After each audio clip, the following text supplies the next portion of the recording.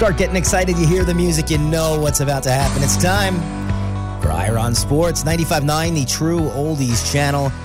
I'm Mike Balsamo, and a huge show on tap tonight. And Ira, I can't remember a day in any sport where we had such an exciting weekend of playoff games. This was just absolutely incredible, and you were a part of it.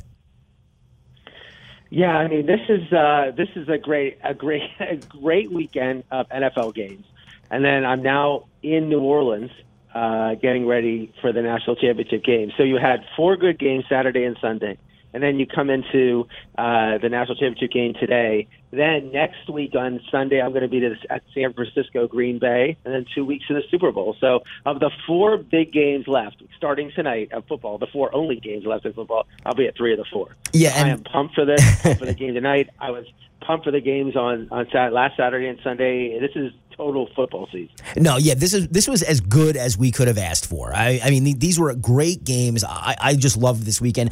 You were in Baltimore. We'll talk about that in just a second. But like I said, this show is actually pre-recorded because, Ira, you're going to be ready to go tonight for the national championship.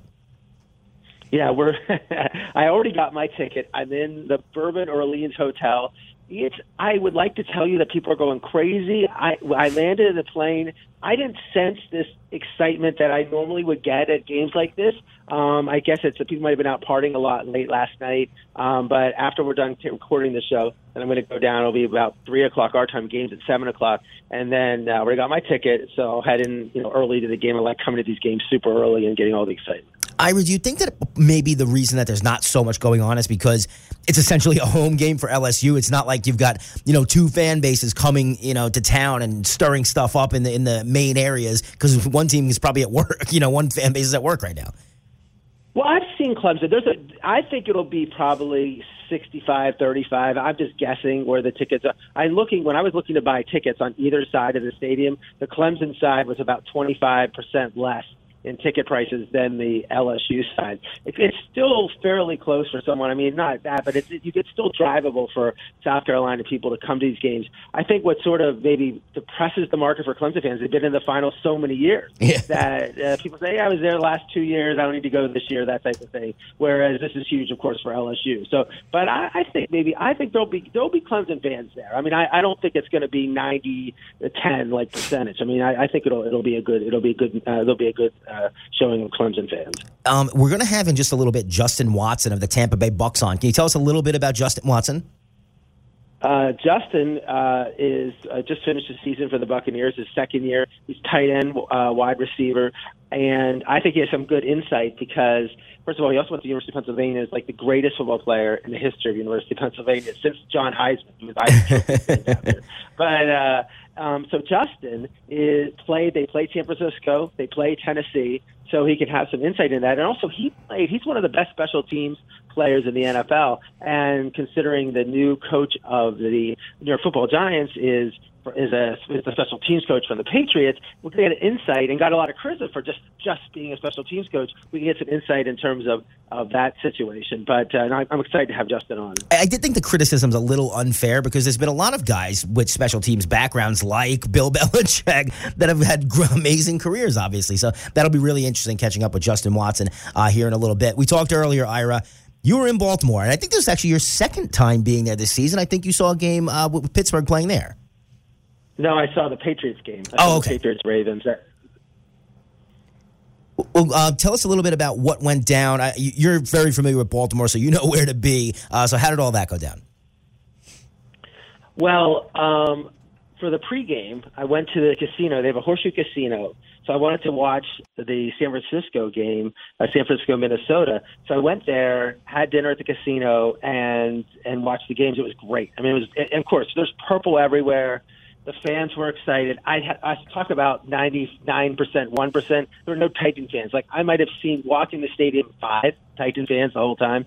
But it's like they came out in force. The Ravens fans were there. The purple was a different color. Those teams don't have purple. But there was a lot of excitement. It was great being at the casino because they had all the sports games, and I liked being the second game because I get to watch the first game and then walk into the stadium. And it was just really good to be there at that, just to get the atmosphere, be there pretty early. It was almost 4 hours before game time. Yeah, it's funny. I never would think of Tennessee as being a team that really travels. They're crazy about them in Nashville and in Tennessee, but I wouldn't expect to see them, out and about like that as far as these other fan bases go. So let's talk about what happened before the game, because you always do get there early. Yeah, well, a couple things is that I want to go get pins before a game. Like they used to play, Eddie, before every regular season NFL game, the teams hand out like a pin of who plays. Now, Baltimore does it. They have all the pins on, the thing. But every other place I've been to, which is every other stadium almost, Baltimore's the only team that doesn't do it. But I'm like, for this game, they got to have the pins of the Ravens versus the Titans, AFC divisional championship game, all that other stuff. Nothing. No pins, no shirts, no nothing. There wasn't even shirts that said Baltimore playoffs. Like, I could not. It was the worst merchandise selection I've ever seen. And the merchandise stores are empty. I do go to these. I've gone to so many playoff games. There are lines out of these stores. Everyone wants to buy. It has to be one of the dumbest things I've ever seen from a team. They knew they had 2 weeks to know who they were going to play and have something about even just playoffs. Nothing on. No merchandise that said playoffs. It could have been any other game. That was the first thing. The second is that they gave out flags to everybody who walked through the stadium. Now, we're not talking about small little flags you see at parades. We're talking, they are big flags, maybe 2 feet high, 2 feet tall, with sticks.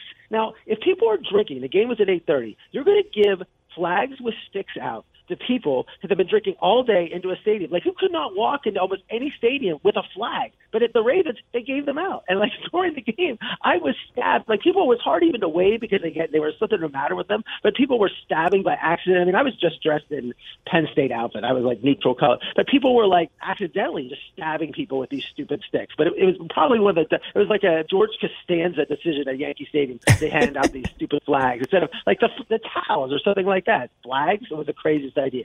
No, yeah, that's weird. Go ahead. Go ahead. No, go ahead. That's just strange to me. Who was planning this game? I don't know. I don't know. But I get there, and I'm there an hour and a half before game time because I wanted to watch the end of the San Francisco game in the stadium. I don't hate waiting in lines and whatever. I sit down, and my observation of this is the Baltimore Ravens. Complete and utter overconfidence. This was not. I'm going to give examples. Do you remember Rocky III before Clubber Lang, when he was training in a ballroom and they had bubbles coming around and an orchestra playing and he's supposed to be getting ready? That's exactly. The Ravens did not think this game was going to be close at all. I'm listening to the announcers before the game. Every 4 of them or 5 of them said blowout, blowout. They're out there playing, and I've gone to how many of these games I've gone to? I always get there early. They're running the drills. They're doing everything. Almost every team does the same things. Most impressive I've ever been was when Bear Bryant coached Alabama and he came to Penn State, and the ball did drop, and the players ran at full game speed, tremendous. But I'm used to going to these games, and we're not talking about early on when they just come out in their sweats before the game and just walk around the field. We're talking during the preparation.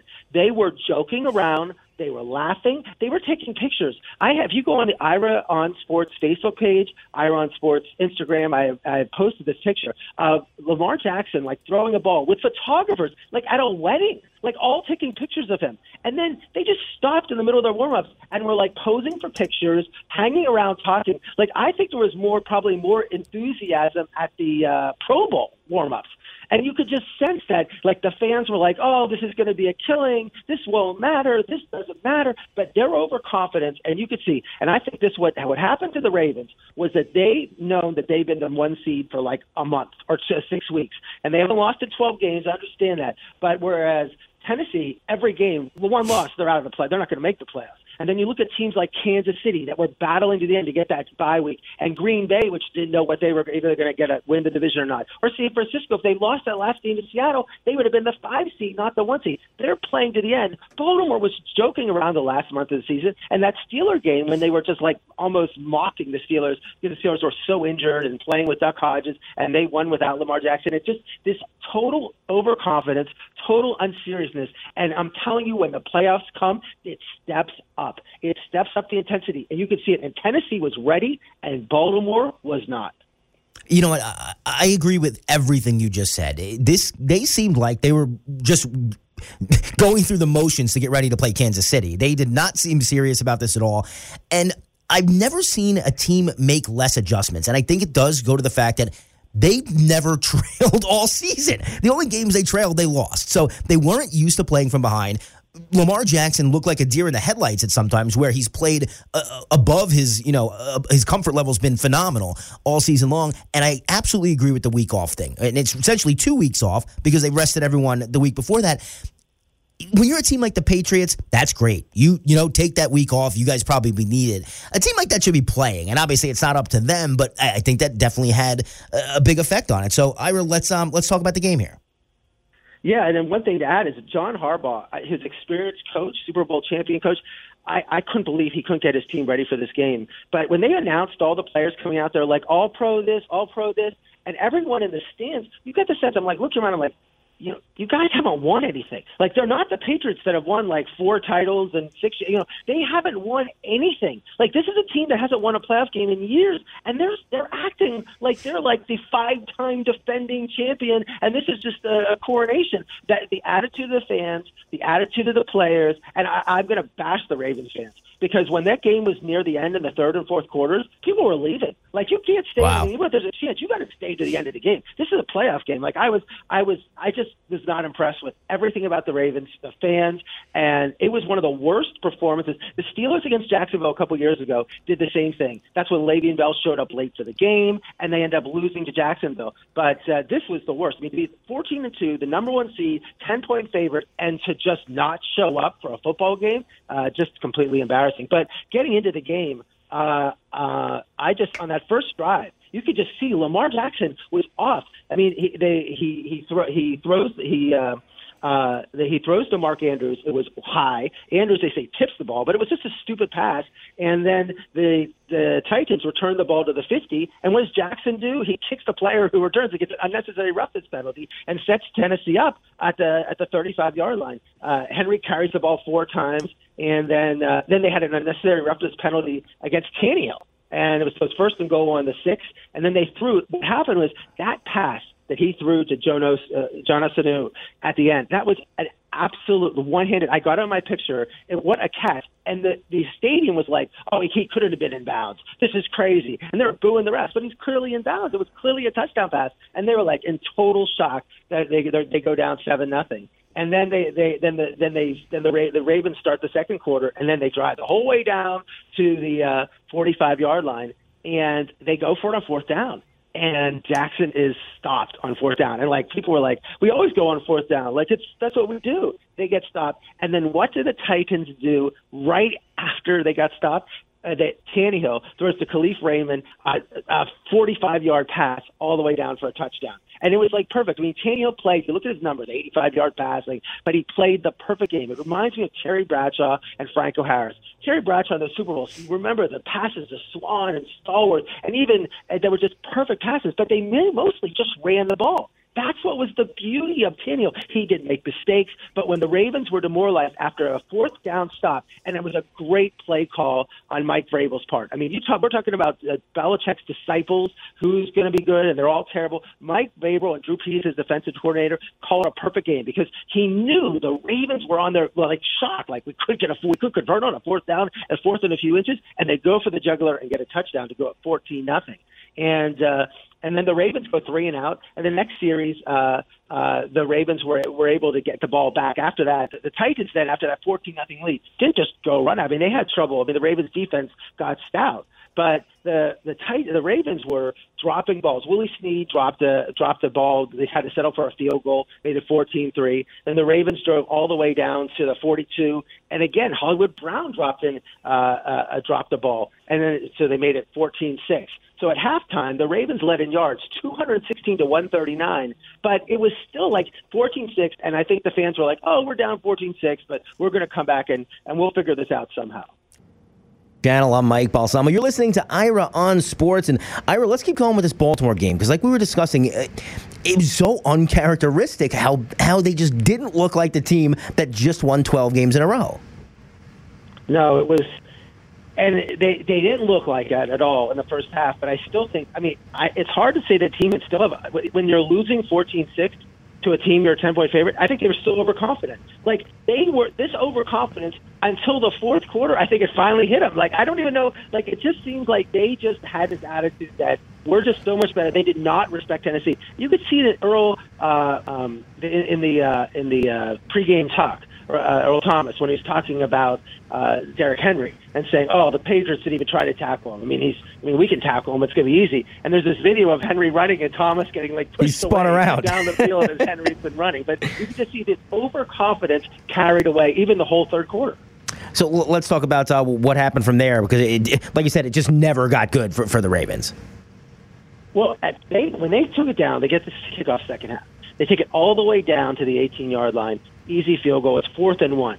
But they decide 10 minutes to go in the third, and they decide to go on 4th down. And that was like, it could have cut to 14-9. And to go on 4th down there was almost like, if you're an underdog, like maybe do that. But if you're the favorite team and you're supposedly the better team, take the points, make it 14-9, and just win the game. But again, they went for a 4th down, and the Tennessee defense, Drew Pease, their defense coordinator, just a great call, and was able to. And Jackson went right, and then he went left, and then they got him behind the line. And stopped him. And what do the Titans do when that happens? They get the ball back, and Henry runs for 66 yards down to the 6-yard line. They get down to the 3, and then Henry has this great play where he goes to run the ball like Tim Tebow style. They do a direct snap, and then he just passes the ball to Corey Davis, and they go up 21-6.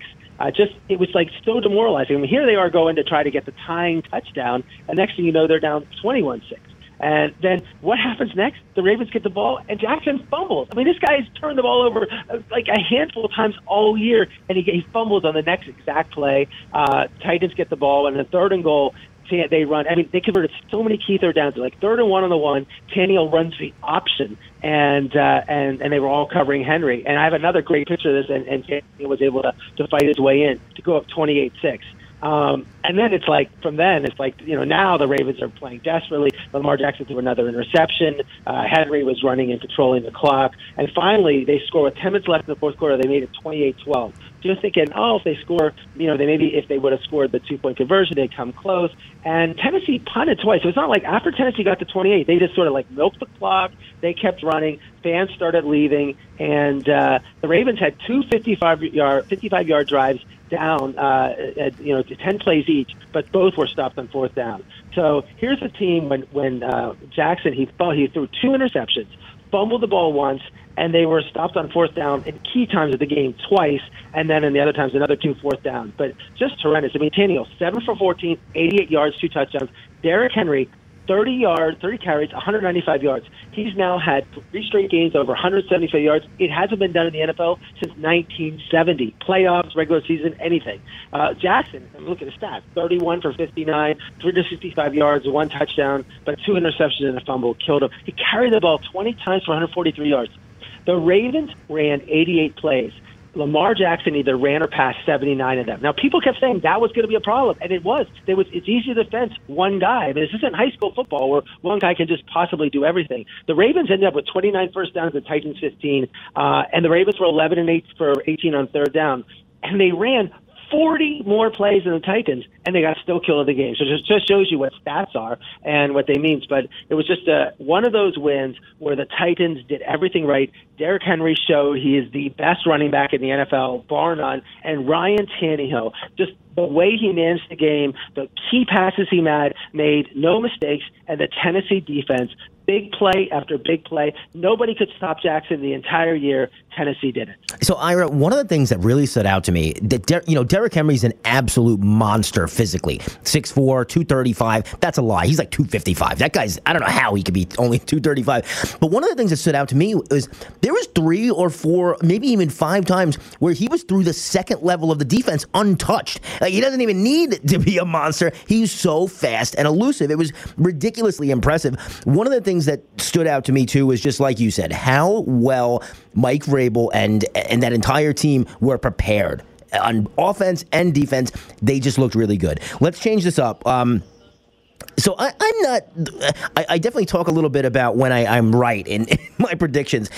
My lock of the day yesterday was Minnesota plus 7.5. And boy, I could not have been more wrong. They just got dominated on both lines the entire game.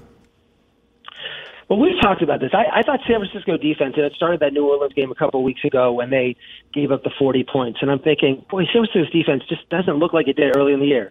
But they got their guys back. Dee Ford, Quan Alexander. I mean, they came back, and this defense just was rock solid.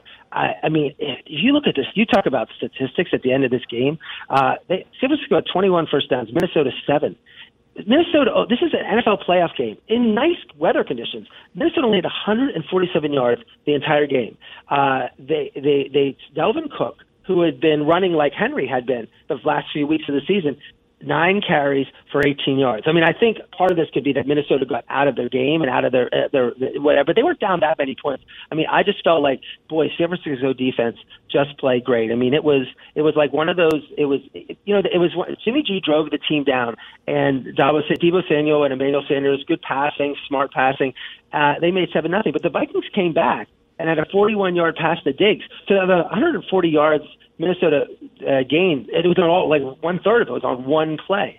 But then Tevin Coleman ran well. What's amazing with the Niners, you don't know who's going to carry the ball. They have Raheem Mostert, Matt Breida, and Tevin Coleman. And you don't know who's going to come in, who's playing well. And he ran. This is Tevin Coleman's game, and he played great. And even when Jimmy G made that terrible. I mean, they're up 14-7. They're control of the game, and he throws an interception in the 19-yard line. I mean, that was just, you cannot do that. But Minnesota was held to a field goal, 14-10, and the start of the second half, San Francisco made it 17-10. And I'm sitting there in the bar saying, I don't know if this game's going to be great, like when I'm going to walk in the stadium. But the next thing you know, they punted to the Vikings. The Vikings fumbled the punt, 27-10. And then from 4:49 left in the third, the Vikings went 3 and out, combined -3 yards. I mean, they didn't even do anything until 4 minutes left in the game. The score is 27-10. But just an utter shellacking by San Francisco. This was the one game that wasn't of course close at all. And San Francisco looks like they're back, and that's why they're a 7-point favorite against Green Bay next week. Yeah, and they should be. It's deserving. They've looked really good. They've done everything they need to do on both sides of the ball. So, I give a lot of credit to them. Anything else you want to touch on in San Fran, Minnesota? Like you said, this was the least competitive game we had. Well, I think one of the people say is Kirk Cousins, again, did not come up big in a big game. He's a $30 million quarterback. We know what he did last week. But I mean, look, I just thought it was Kevin Stefanski was just hired the Minnesota offensive coordinator to coach the Browns. And this is if you're going to put this on your resume, it was not a very well called game on his part, but San Francisco was really, really good on defense. And this is, again, if this is what San Francisco can do, they're going to shut down Aaron Rodgers. And, maybe you are looking at a Kansas City offensive Super Bowl with against San Francisco's defense. But San Francisco is more than their defense. They run the ball well. I mean, they did not. I mean, Jimmy G was not asked to do anything except just hand the ball off for like 3 quarters, and he did that okay. So that was a good one. But it was a win. Again, we talked about these teams. San Francisco was ready to play the game. They were the number 1 seed.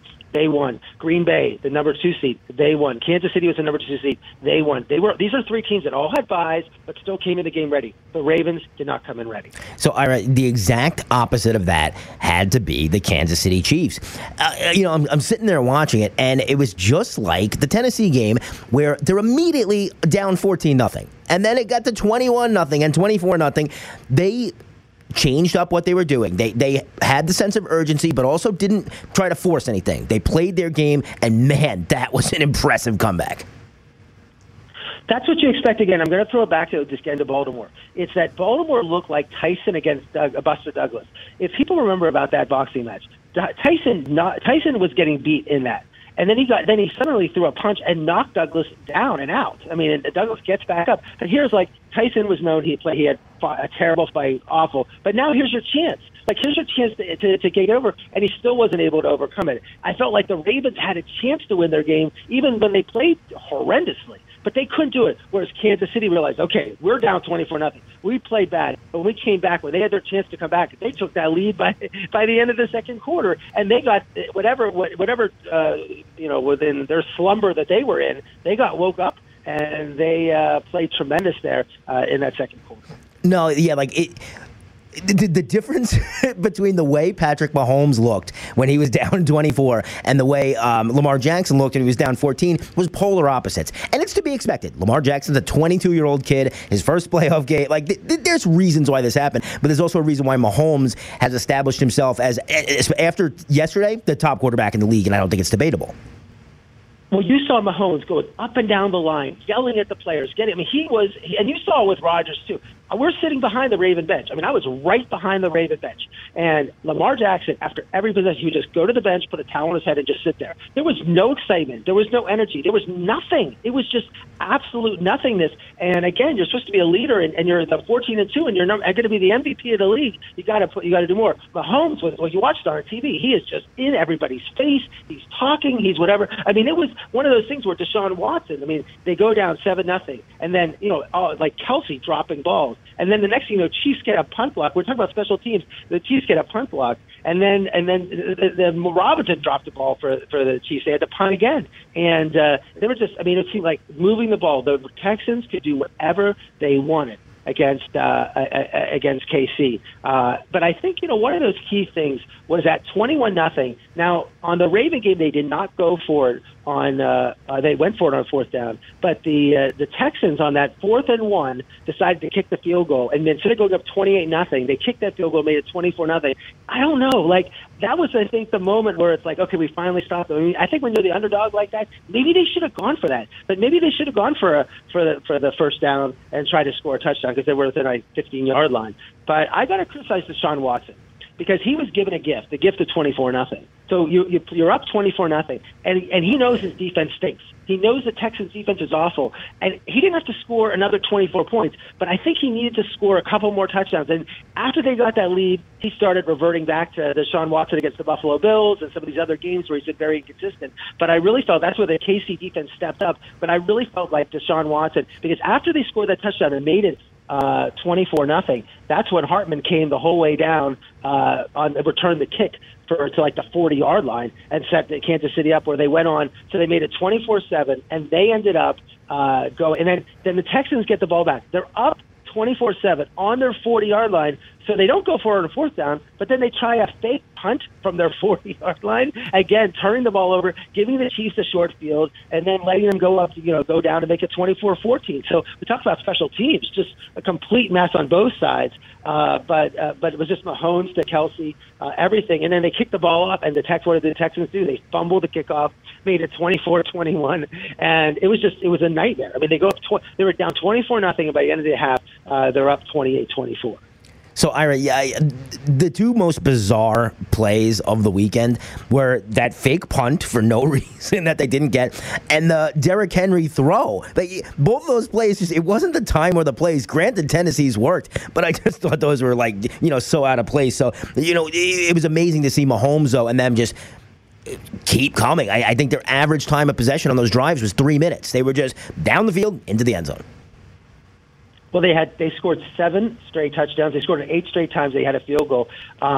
if you look at the overall stats of the game, Houston 442 yards, Chiefs 434, and the time of possession, Houston had 35 minutes, Chiefs only had 25.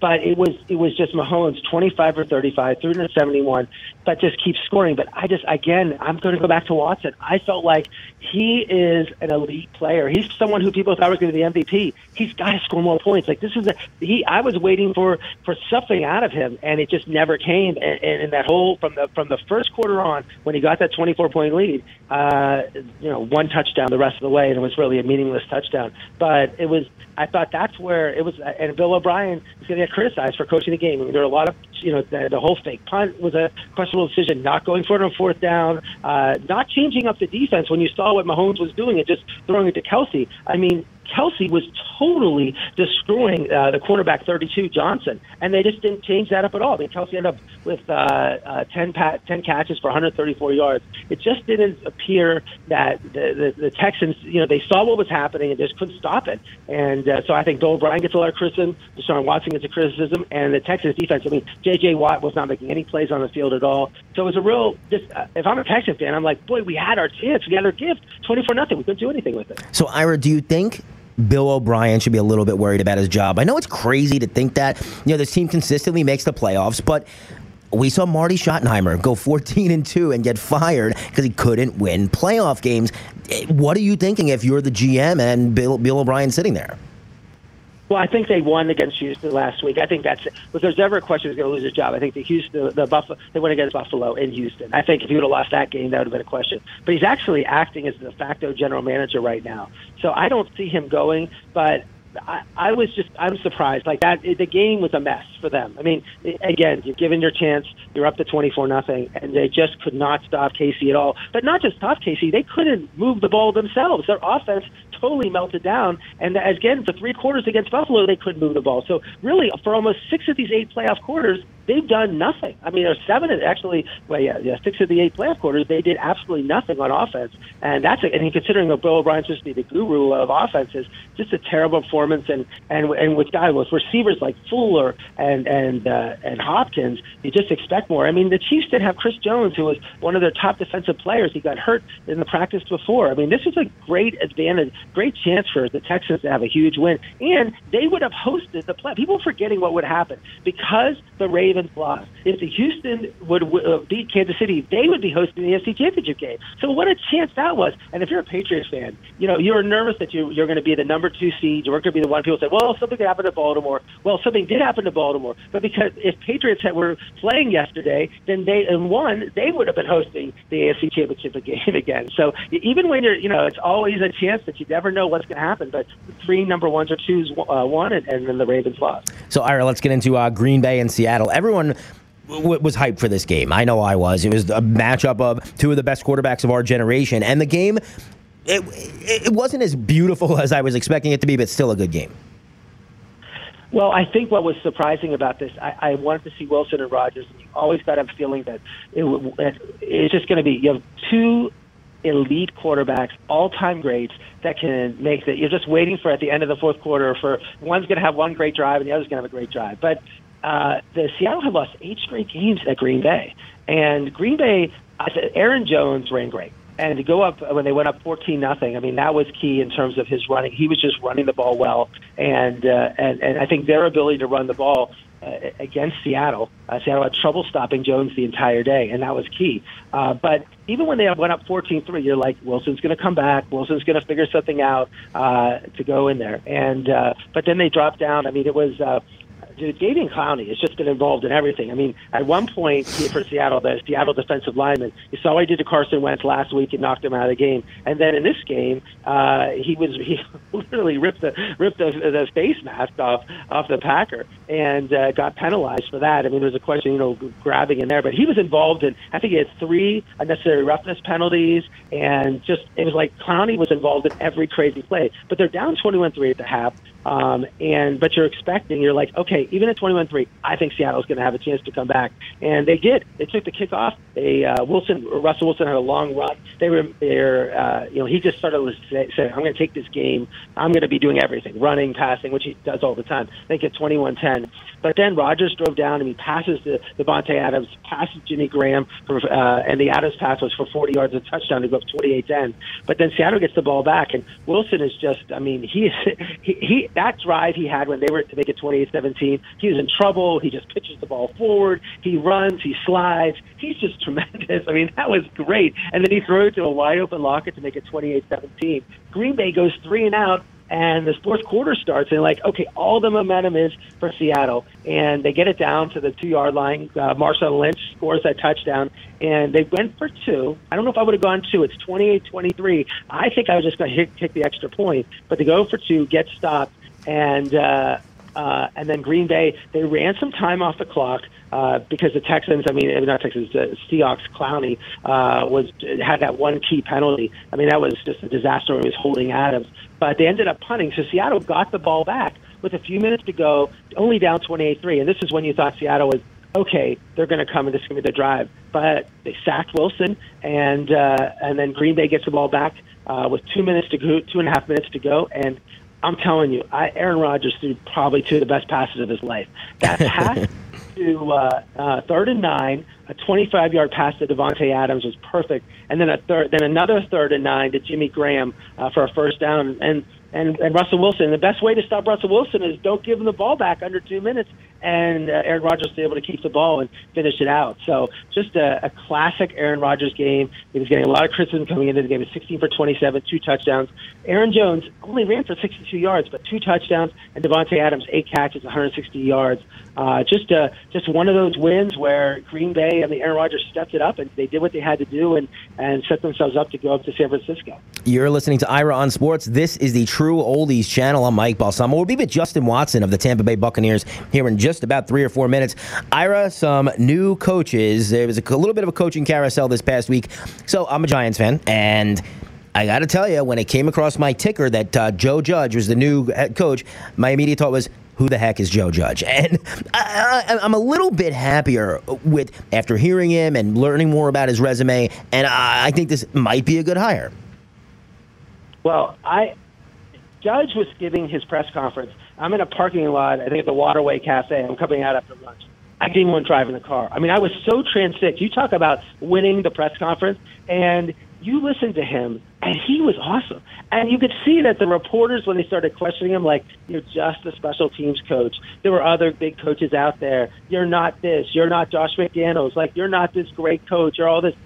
Why did you get hired? And then you hear him talk, and it's like, and I loved his one defense about, he's like, I'm a special teams coach, but I have to handle every one of the players. Every player could be a special teams player. When I handle player personnel, we look at players, what could they do on special teams? Like, I was really impressed with his entire motivation. And he talked about, we're going to teach how to tackle. We're going to teach how to hold the ball, like the whole fundamentals thing. And I know every coach sort of says that, but boy, he came across impressive. Like, it was really one of the most impressive press conferences I've ever heard. And you're going to need that at New York Giants. He didn't give any baloney, but he was really straightforward.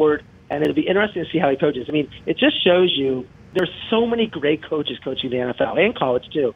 And when you look at a guy like Belichick, who is so elite and much better than, it's like, wow. It's impressive. And now people are hiring a lot of these Patriot assistants. And I think that the Romeo Cornell and the Charlie Weisses that didn't do as well as head coaches sort of cast this pale over Belichick. But now Brian Flores out of Miami is doing a very good job. You have Vrabel at Tennessee, and now you have Judge. From the Belichick tree. They're like, this is how we do it in New England. This is how it's operated, and we're going to try to apply it in the other teams in the league. And you see Bill O'Brien doing it in Houston too. So I was very impressed with that press conference. Yeah, it was definitely, I think Brian Flores' success leveraged this guy a job a little bit. The fact that, like, hey, we took an unknown guy who just happened to work for Belichick for a decade, and he seems to be thriving with not much to work with in Miami. So, yeah, we'll see what happens here, but I think it could be worse for Giants fans. Matt Rule was the other guy that was rumored to be going to the Giants a lot, but he ended up with Carolina, and I believe this was like a massive 7-year deal. Yeah, we had Jeff Nixon, his offensive coordinator, on that Monday, and then on Tuesday or later that day, I guess Tuesday, Rule was hired. He was supposed to go to the Giants when Carolina offered him 7 years, $60 million. I guess they asked Giants, do you want that? And they're like, no, we don't want to go that high on a salary and whatever. But Rule's press conference was also impressive. I mean, I think what you're seeing these teams doing, they're like, at some level, they're like, we don't need you to call the defensive plays. We don't need you to call the offensive plays. We need someone who's going to run this program. We're going to put a culture in place.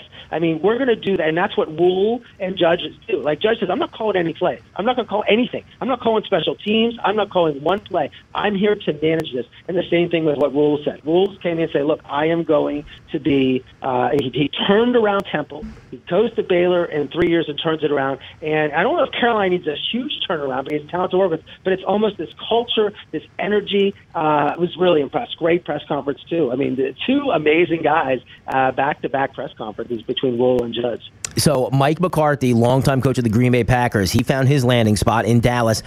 I think that this is boom or bust. I think either it's going to be one of these scenarios where the game passed him by and it's just not Mike McCarthy football anymore, or I think he's going to be really successful with Dallas.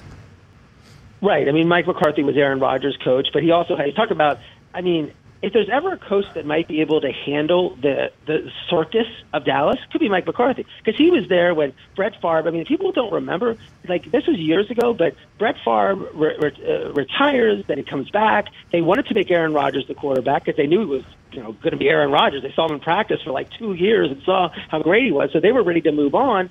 Favre wants to be the quarterback. The fans don't know who Rodgers is. They're like, you can't push Favre out. So you have all this controversy and everything, and the GM and this. And McCarthy handled it well. I mean, he goes to the class. I mean, and then at the end, he couldn't handle Rodgers. I mean, it's again, you look at someone like Rodgers and McCarthy. They probably just were together so long and started to rub each other the wrong way, and they had to went for a separation. But people say, yeah, at one point, like 15 years ago, McCarthy was this master wonder kid offensive genius under the Bill Walsh mantra, and now he's the game's passed him by. As we said last week, he's 56 years old. So I think I still like this hire. I think it's a great hire, and I think he's going to fit in well with this culture. And I think they needed to bring in someone with the gravitas of McCarthy and experience. I think he's going to be able to handle Jerry Jones. I think he's going to be able to handle this team. I think it's a good hire. So Ron Rivera goes to Washington, and I got to tell you, there's been no team more dysfunctional than the only team more dysfunctional than Washington for the last decade has been the Browns. So this is not a good scenario. But I happen to think if anyone can get this job done, Ron Rivera might be the guy. Well, Rivera's had a team that's been 14-2 and made the playoffs and made the Super Bowl, and he was very successful with Carolina over the years, a 2-time Coach of the Year. It was. Again, I think it was one of those things where this is a culture-type coach. I mean, he's going to come in there and change the culture, and they have tried everything in Washington. When you look at Joe Gibbs the second time, and Shanahan, and and Gruden. I mean, they bring name after name after name. Steve Spurrier, it doesn't work. Like, nothing they try. Like, I'm almost thinking if they bring Nick Saban and Bill Belichick, they're going to be failures in Washington. It's like the graveyard of coaches. So we'll see what Rivera does. I'm a little more cautious with how he's going to handle this, but I think it was the right. They needed a professional hire, and Rivera. I mean, everyone talked about what kind of his character and what kind of leader he is. I think and the reason he was let go in Carolina was really because the new owner was looking to just change everything, and he was from the previous ownership. I don't think he deserved to be fired totally on his performance. It's just that you have a new owner who's looking to just a fresh what it is his guy in there, and what's going to be Matt Rule. And last and possibly least, it's going to be the Browns locking down a Vikings offensive coordinator, Kevin Stefanski. This came out just minutes before football got going yesterday. So. This one, to me, is a little bit of a head-scratcher, Well, they interviewed Josh McDaniels, and we don't know of New England, and McDaniels was rumored a 7-hour interview. He came there with his wife, and people thought they was going to be announced that McDaniels was going to be hired, but it wasn't done. And they interviewed 6 other coaches. Stefanski's name has been out there. DePodesta, who was running the search, wanted to hire him last year before they hired Freddie Kitchens. But again, it's a weird hire. He's been an offensive coordinator for a year and a half, sort of like Freddie Kitchens. There's a question. This is like one of those things where it wasn't like the culture thing. It's like we're going to hire someone who's more of a coordinator, and it didn't work last time. So I was surprised about this, but maybe he can. I mean, they have an explosive offense, and we'll see what happens. But yeah, I'm not as impressed with this hire, especially after how poorly Minnesota played against San Francisco. It was not the best, send off to why I should get this job at Cleveland. We do have Justin Watson on the line from the Tampa Bay Buccaneers. We'll get to him now. Let's talk to Justin. Hi, Justin. Thanks for coming on the show tonight. Yeah, of course. Thanks for having me on. Good. So Justin, we brought you on because you have some experience. I mean, first of all, congratulations on your second year in the NFL. It was one of those years that was up and down, very exciting for the Tampa Bay Buccaneers. And you had your best. You saved your best to last. In the next to last game, you had 5 receptions for 43 yards and a touchdown against the Houston Texans. So congratulations on a 7-9 year, which maybe isn't what the Bucs were hoping for, but especially they got hot there at the end and had a nice 4-game win streak in the middle of the year. Yeah, thank you. I thought it was a year of a lot of growth, both for our team and for myself. And we were able to put together a 5-game winning streak down the stretch there, and obviously 7-9 isn't what we shot for at the beginning of the year, but I think starting next year there's going to be a belief and just a know how to win that we learned from this year. Right. So the first week of the season, you guys lost to San Francisco, 31-17. So give us some insight. I know it was a long time ago. It was September. It was warm. But what made? I mean, you got the first taste of this great San Francisco team, and they were the number one seed. Tell me what makes San Francisco so special as this team, and why they had this fantastic year so far. Yeah, I think week one probably isn't the best showing of any team, us or them. They definitely saw on the defensive side of the ball. I think that came. And they made a lot of big plays against us. Their front seven's incredible. Their pass rush is really good. So that's something that jumped off the tape. And, Richard Sherman's still playing at an extremely high level, even later in his career. And I think Jimmy Garoppolo's done a great job of growing and coming back from injury. And I thought that the game against us wasn't his best game, but down the stretch here, he's done a great job of leading these guys. Wow. I mean, that was – and then you also – play Tennessee. So there's 4 teams left. So you play Tennessee in Week 8. You lost 27-23, and Derrick Henry only had 75 yards against you guys. But tell us about the Tennessee defense, and you saw this masterful performance they had against the Ravens 2 days ago. But talk a little about what made Tennessee so special in terms of their defense. Yeah, I thought with them, I'm just impressed, one with their coaches. I thought they had a great game plan against us, and I thought they had an unbelievable game plan, going against Lamar Jackson and the Ravens. And seeing what they did against the opposing defenses all year makes it even more impressive. And I think it's the other impressive thing is that they're doing it as a team. I don't think many people in America can point at 1 or 2 guys that are big stars or big names coming into the season. But, guys are just stepping up and making plays when it's their time to. So I think that's what great teams do. It's not, that's why football is such a great team game. It's not 1 or 2 guys. It's 11 guys every play doing their job. Yeah, I mean, it's going to be interesting. What do you see about Kansas City? I know you didn't play Kansas City this year, but for Tennessee to just really shut down the Patriots and shut down the Ravens, you're like, well, they're never going to be able to shut down Kansas City. But do you think it's possible they can really hold Mahomes down to maybe like 20-some points and pull out the third upset in 3 weeks? Yeah, I mean, I don't know. That'd be a bold prediction, especially seeing what Kansas City did, this past Sunday. I think I don't know. I'm excited. It's a battle of a great defense and a great offense. I think the one thing that might separate Kansas City is their speed. I think their speed on the outside is something that is hard to imitate in practice, and you really can't game plan well for speed. And so I think just that might be the factor that separates Kansas City, having that speed on the outside and having a quarterback who knows how to get those guys the ball. Yeah. So what's interesting is that this year you were part of this just tremendous, awesome. And Jameis offense. Jameis Winston led the league in passing yards. You had Chris Godwin and Mike Evans at wide receiver. Talk about your offense a little bit in terms of what made it so explosive that you're able to put these just ridiculous numbers up almost on a weekly basis.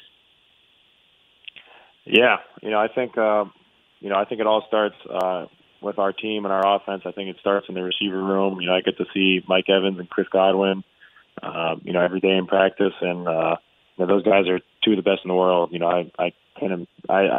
my two best receivers in the NFL right now, and I know I'm biased. I've seen what those guys do week in and week out, and how much cover 2 we did, and how much double coverage those guys attract every single week, and to be able to consistently put up those numbers. It's hard to argue that there's two better receivers, especially on the same team, than the two we got down in Tampa Bay. And Jameis, he's a guy that believes in every one of our receivers. Whether it's Mike, Chris, myself, Rashad Perriman. Obviously, Mike and Chris got hurt towards the end of the year, and Jameis is a great leader, and has the confidence to let the ball fly. And as a receiver, you love playing for a guy like that always has the belief in you, always thinks that you're going to come down with the ball, and proves it by letting the ball fly. Yeah, everyone's been on Winston's case because he throws the interception, but he still goes and throws for the yards and throws for the touchdowns. What's his makeup in terms of, he throws the interception and then just keeps going, just keeps trying, and it doesn't seem like it phases him at all. He's just looking to score points. Yeah, he's got a great mindset to play the game of football, and it's, whether it's a touchdown or if it's an incompletion or an interception, he's always on to the next play. And, I think our offense and our team as a whole kind of followed that this year. Whether we were up 14 or we were down 14, we're going to keep playing. So, I think he gets a lot of unfair media attention. Obviously, quarterbacks just have to eat a lot of that. But I think a lot of the plays this year, a couple of them were receivers maybe being in the wrong position or, pressure off the backside that forced him to get off his spot. So obviously as a quarterback in the NFL, a lot of the scrutiny gets put on you, but, football is a team game, and a lot of those, weren't all on Jameis Winston. So you played a ton of special teams this year and last year. And the special teams is now in the forefront. Joe Judge was the special teams coach for New England. And he's at a press conference. And he's getting attacked for just, quote, only being a special teams coach. And then you watch the Kansas City Houston game, and I think every single play that was made in the game was before the first half was a special teams play. And I'm like taking my notes of the game and I'm saying, look, special teams. Talk about the special teams and just the importance that Tampa Bay puts on it, and what's your role in terms of what types of special teams are the punting and the kickoffs coverage and those things that you do. Yeah.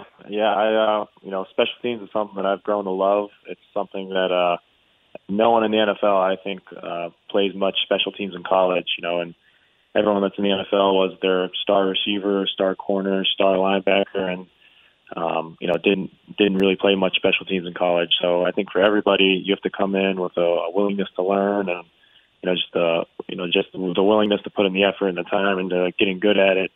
But yeah, that's what special teams doesn't ever get talked about until it wins or loses a football game, and then you see how important it is. So I think for us in Tampa Bay, it's something that we put a ton of pride on, and it's just not being talked about. We want to be a special teams unit that runs, hits, is good in protection, and at the end of the day, we don't need the credit or anyone patting us on the back.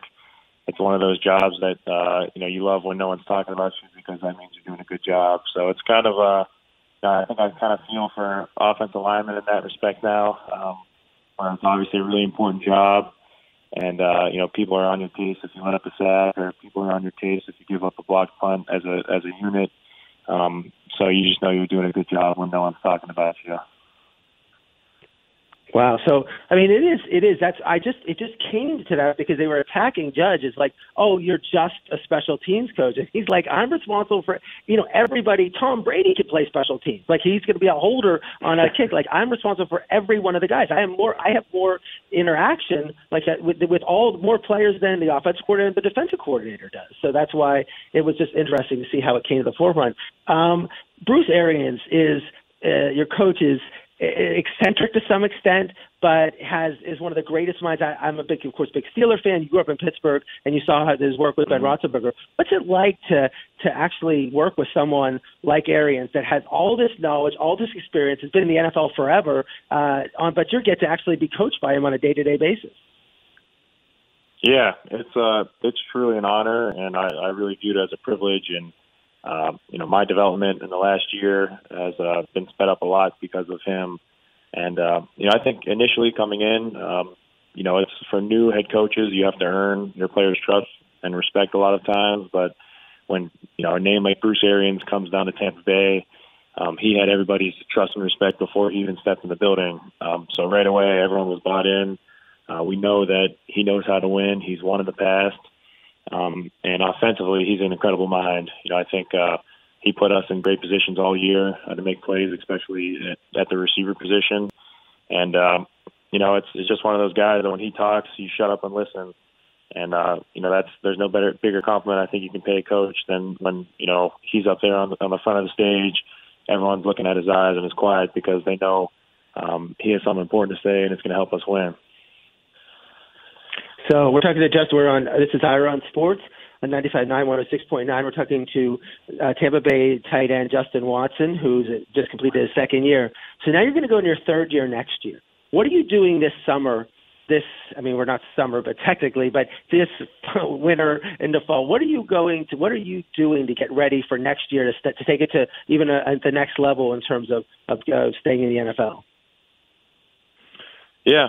So right now we're 2 weeks removed. So the first 2 weeks are kind of your rest and relaxation, and then this week is kind of when we start back with the training pretty hard.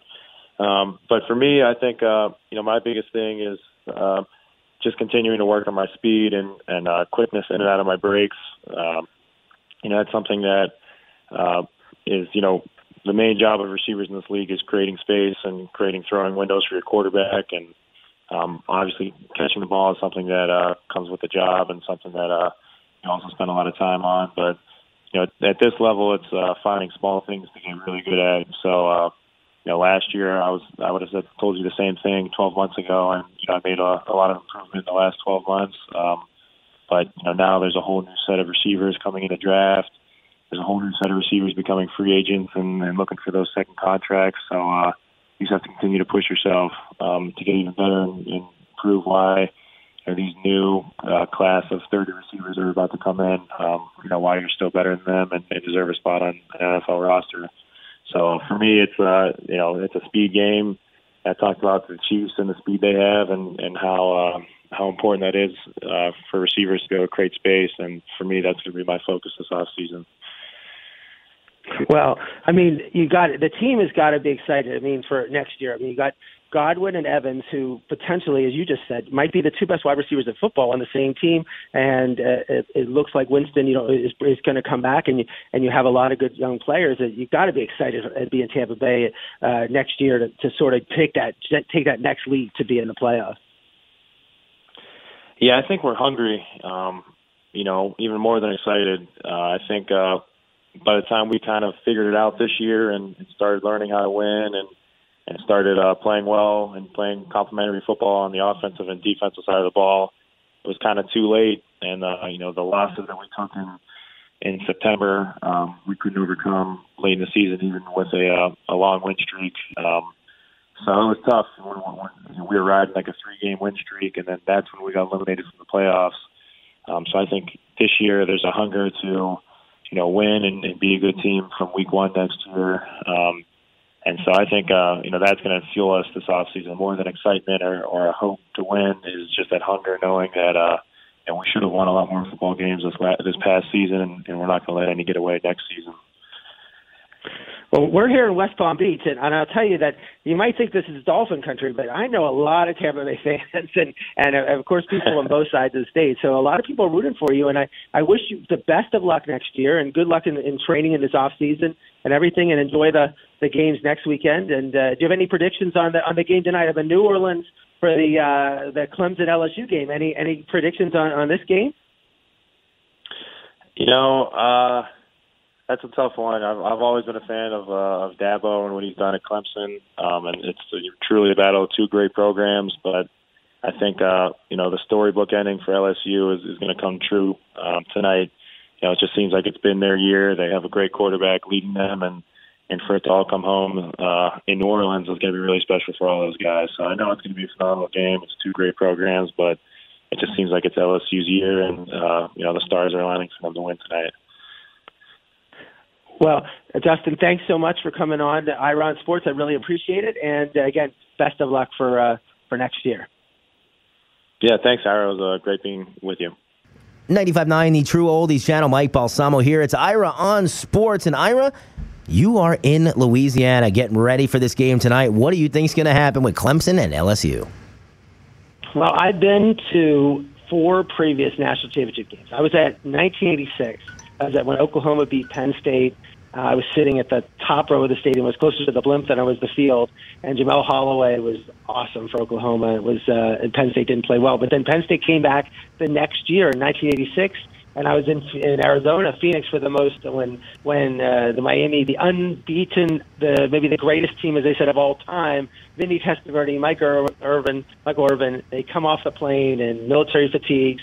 They were probably, I think, 12 or 13-point favorites over Penn State and quarterback John Schaefer, and that's where they stopped it. Penn State suddenly figured out a way to stop Miami.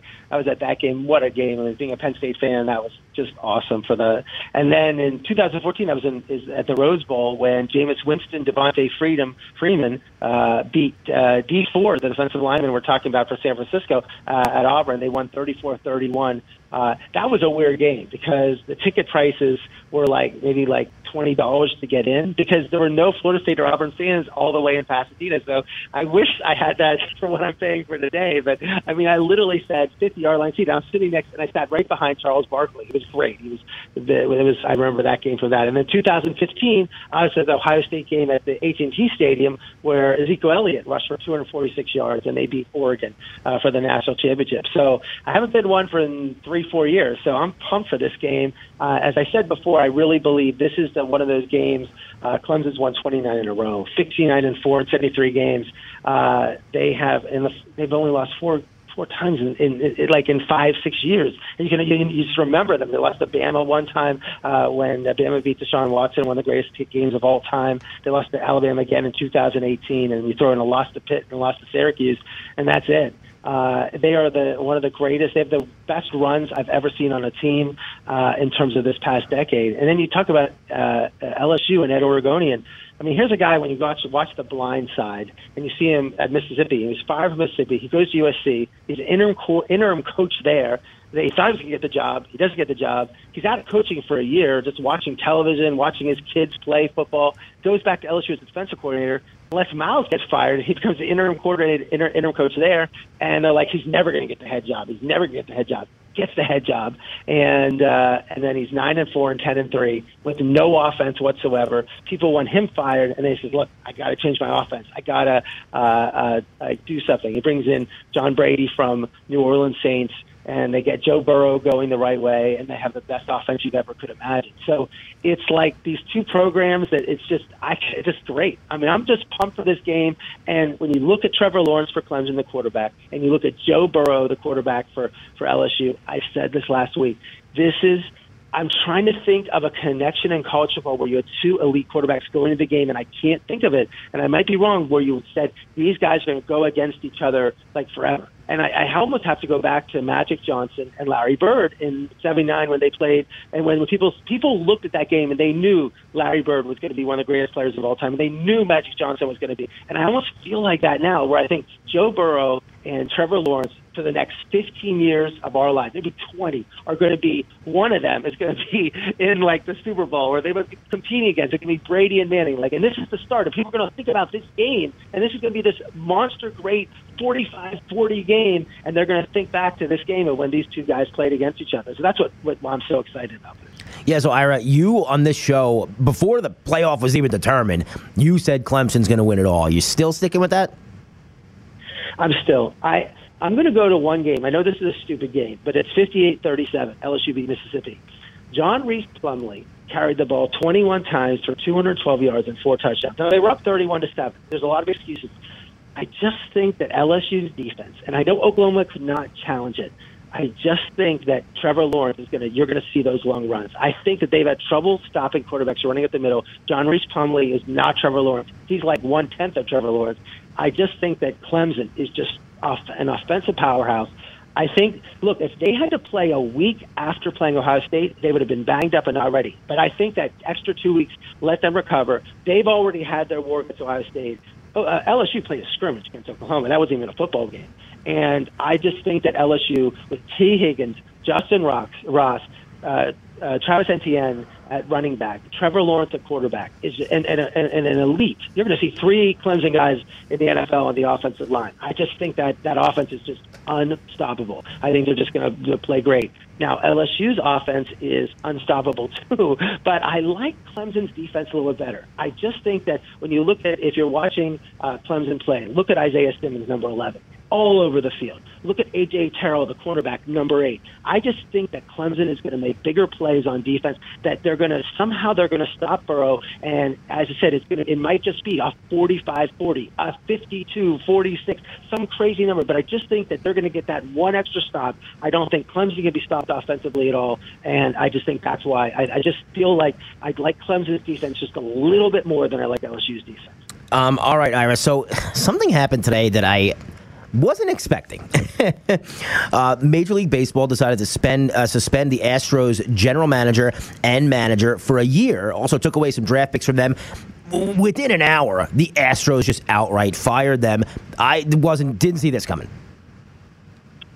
I didn't see it either. We talked about this before. I'm shocked. I think it's crazy. He got fired because they were banging on a drum because they used technology to tell what the pitches were coming. I mean, this is almost like and then they get fired. I mean, it's suspending Belichick and Brady for Deflategate or something like that. I mean, to me, it's even worse because it seems like this is going on throughout baseball. So to pick the Astros and to suspend the manager and suspend the general manager, who now it comes out the general manager did not know they were doing this at all, and he gets suspended, now fired, and he's the brilliant architect that puts it together. I mean, all my friends who are other teams like, can we hire A.J. Hinch? Like, can we hire Jeff Luhnow? Like, they want to hire these Astros guys. Like, we don't care. You're suspended. Because I think everyone realizes this goes on. Now, Alex Cora is the manager of the Red Sox. He was part of this when this was going on. Now they're saying he's going to get, by the time, he could get suspended for a year too. And you have Carlos Beltran, who is on who is now the manager for the Mets. And he was supposedly involved in all this. And that's what the Astros, but these other teams do the same thing. With technology the way it is,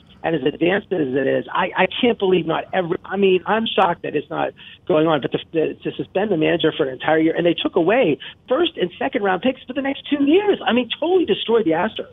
I'll tell you what, I said this before, I'm a Yankees fan. I'm just, you not only, now you take their best pitcher, and like what more could happen to the Astros? I mean, this benefits the Yankees. The only two teams that could think of challenging the Yankees are the Astros and Red Sox. The Red Sox are just in free fall and trying to figure out what to do. Now the Astros are a complete mess. So the Yankees are the big beneficiary of this. So Ira, real quick, we're going to see Conor McGregor face off against Cowboy Cerrone this weekend. This is the first fight for McGregor in a while, right? Well, it's hilarious. I mean, Conor McGregor is by far the biggest draw in the UFC. I mean, I'm excited to watch this. I think it's going to be great. He is a showman of all showmans that you could have, but he hasn't won a bout since 2016, November. It's over 3 years that he's won a fight. In 2017, he fought Floyd Mayweather, and in 2018, Nurmagomedov, Khabib, destroyed him in 2018. So he hasn't been in the ring in literally a year and a half. And and he hasn't won in over 3 years, and he's still by far the number one draw in the UFC. You talk about the UFC wanting McGregor to win this fight against Cowboy Don Cerrone. I mean, this is important. I mean, he is a draw of all draws, and it's important. This is the UFC. As much as they've had stars, he's the biggest star the UFC has ever had, and I mean, they're all pushing for him to win this fight. And I'm not going to put any. I don't know. I can't predict this at all because I don't know. But Cerrone is definitely capable of winning this, and but from the UFC perspective, I mean, this is going to be the most watched UFC in the last 2 years, I'm sure, in terms of buy rates and ratings and everything like that. But it'll be exciting to see that Saturday night. Ira, before we wrap it up, Australian Open kicks off this week. Well, it starts on Sunday. This is again, this could be any. You know how much I love tennis. And you just don't know how much Djokovic, Nadal, and Federer, they could almost all quit in 1 year. But again, it's going to be exciting to see that down in Australia. Serena hadn't won in 3 years and just won a lower level tournament down in, I think it was Australia last week or this past weekend. So she's trying to break the Margaret Court's all-time record of 24 to get her 25th win, so 25th major win. So I'm pumped. I mean, the way that the golf does, I mean, the way the tennis does their majors, the Australian Open falls in January. We don't have our first golf major till April with the Masters. But no, I'm excited with the Australian Open. I'll be up at 3 a.m. watching it. But it's great. Not many fans like you out there, Ira. So you're at the National Championship. What else you got going on this week? Well, what? This is a big. I'm excited. We'll be on the show next week. I know it's gonna be a while. It's gonna be a week after, but I'm gonna get down there. We're done with doing this taping. I'm gonna go down. I'm gonna walk around, order my ticket. I'm gonna get to the stadium early, just get a flavor for what's going on in terms of the fans, the excitement, and hopefully we're gonna have one of those classic games. I mean, I'm really looking for a classic. I'm really looking for 10 years from now, people will be talking about this game. So I'm pumped for that. And then on Sunday, I'm gonna go up to San Francisco and watch the 49ers and the Packers. Another classic game. I mean, I really like the 49ers to win that game. I think their defense is there, and I'm just not sold on the Packers in terms of overall. Besides Rodgers, I just like the 49ers in that. And I want to say I think Tennessee's going to be Kansas City. I think Kansas City's offense is just too great. I think Kansas City's got the firepower, and I think Tennessee will have some good. It might keep the game close for a couple quarters, but I think eventually Kansas City is just going to blow Tennessee out. But those are my two predictions. I think Kansas City's favored by 7, and so is San Francisco. But I got two. This is the Monday and the Sunday. I got two of the biggest games you could go to. Absolutely, you do. I want to thank Justin Watson of the Tampa Bay Buccaneers so much for stopping by. We are out of time. On behalf of Ira, I'm Mike. Let's talk next Monday night. It's Ira on Sports.